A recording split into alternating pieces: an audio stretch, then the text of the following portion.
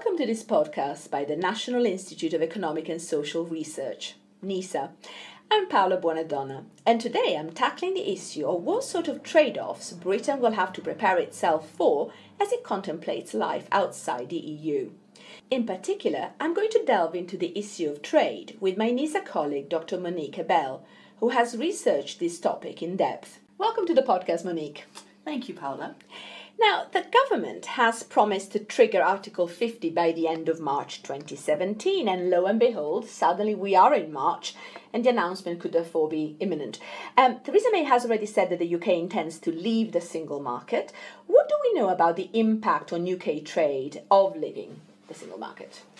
Well, here at the National Institute, we've looked at data from a large number of countries, mainly OECD advanced economies, but also some of the major emerging economies. And one of the key questions that we looked at was how much trade is generated by single market membership, that is by being a member of the EU single market, and how much trade is generated by more standard, say less comprehensive free trade agreements between non-EU countries. And what we found is that the single market has been very effective at generating trade, so much so that leaving the single market would lead to a decline in the UK's trade with the rest of the EU of about 60%, both for goods and for services. Now, because about half of our trade is with the EU, that means a decline in total trade of about 30% if we go to WTO membership. The decline is a little bit smaller, about 22%, if we were to get some sort of an average free trade agreement with the European Union. Wow, those are really quite shocking figures. Let's unpack this a little bit more. First of all, let's take a look at the difference between different types of trade agreements. So the lowest common denominator, as I understand it, would be the WTO, a standard WTO agreement. Is that right? Well, the WTO isn't really a trade agreement. The WTO is a set of rules for international trade among WTO members. So the UK has been a WTO member for a very long time. So have all the other advanced economies. China, for example, has joined more recently. Right? Free trade agreements go a bit beyond those that just pure WTO membership, but usually they focus only on tariffs on goods, and they do fairly little for the kinds of non-tariff barriers for services that are so important. The EU single market, on the other hand, has not only eliminated tariffs on goods among EU members, but it has also gone quite a long way toward reducing what we call non-tariff barriers. Those are the kinds of more subtle rules and regulations that can make it difficult for countries to trade, especially services. So one of the key aspects of negotiating free trade agreements, either with the European Union or with other non-EU countries, is addressing non-tariff barriers. Because the UK is an economy that is unusually reliant on services. It is also unusually reliant on services exports. And the kinds of standard free trade agreements, the average free trade agreement that we observe in effect right now, actually we were unable to find any effect on services trade of those trade agreements. In other words, what you're saying is that we could enter a number of free trade agreements with a number of countries to exchange goods, but these free trade agreements wouldn't really do anything for our services exports. Right. That's based on the average free trade agreement covering services in effect today. Now, that's not to say that it's not possible to negotiate better free trade agreements that cover services. So the single market is an example. There are a couple of other examples. The free trade agreement between the EU and Korea goes a bit further for services, and some recent work by the European Commission seems to indicate that services trade between the EU and Korea has increased. Also the CETA, the new free trade agreement between Canada and the EU, also goes a bit further on services than most free trade agreements, but it remains to be seen what the impact of that will be. And of course, in terms of the Canadian deal, I believe that it excludes entire categories of services, like financial services, for instance. So that wouldn't be any good for the city, would it, if we had that model with other countries? No. And, one thing to remember is that with the EU, at least, we have the possibility of gaining what's called equivalence. Right? So there are new regulations coming into force in the European Union to allow non-EU member states to benefit from a regime that's quite similar to passporting. That is, to be able to trade financial services freely throughout the European Union, or actually, to be specific, throughout the European Economic Area, which also includes Norway and Iceland and Liechtenstein. But in that sense, we would still be dependent on the European Union's approval of our equivalence. And we would be having to meet regulations for financial services that we really probably had very little and perhaps even no say in crafting.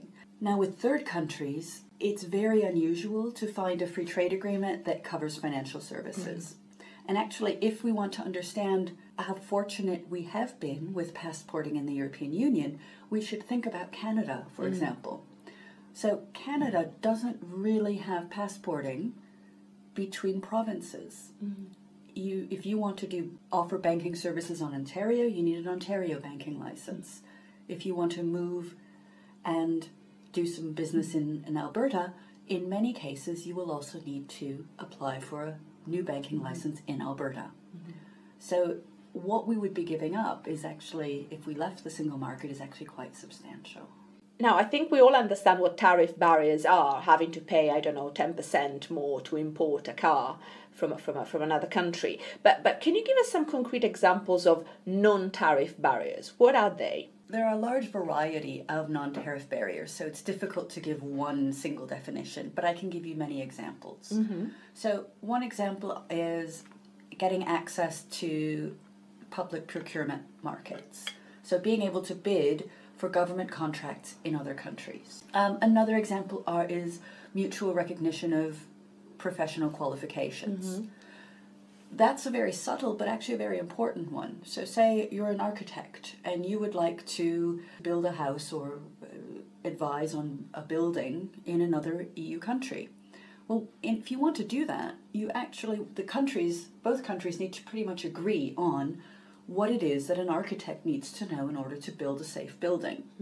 Another example is financial regulation, right? We need to, if we're going to allow Estonian banks to operate in the UK, we need to be satisfied that Estonia regulates its banks in a similar way as we do.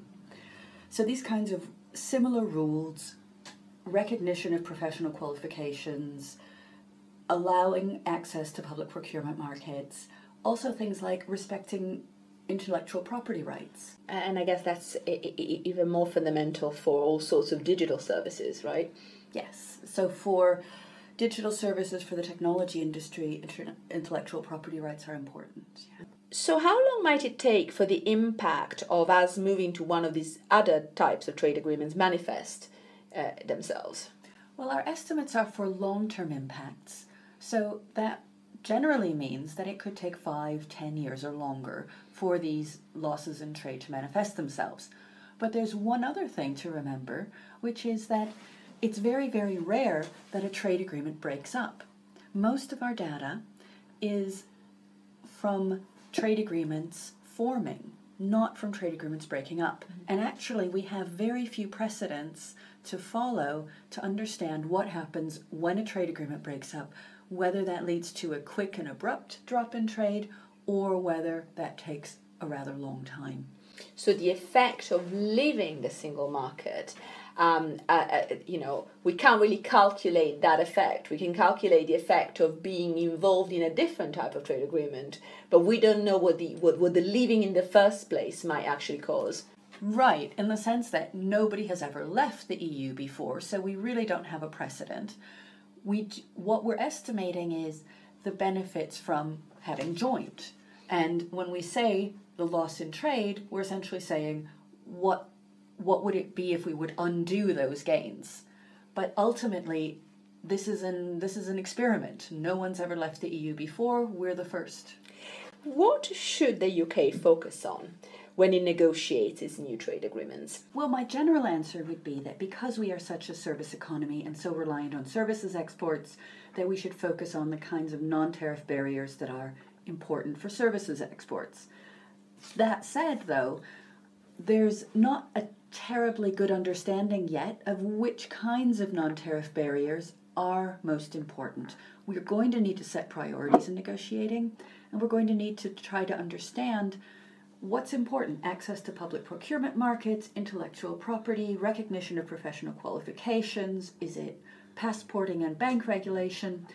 We're going to have to do some more work to try to understand which of these things matter particularly much for trade, and especially for the kinds of trade and industries that the UK specialises in.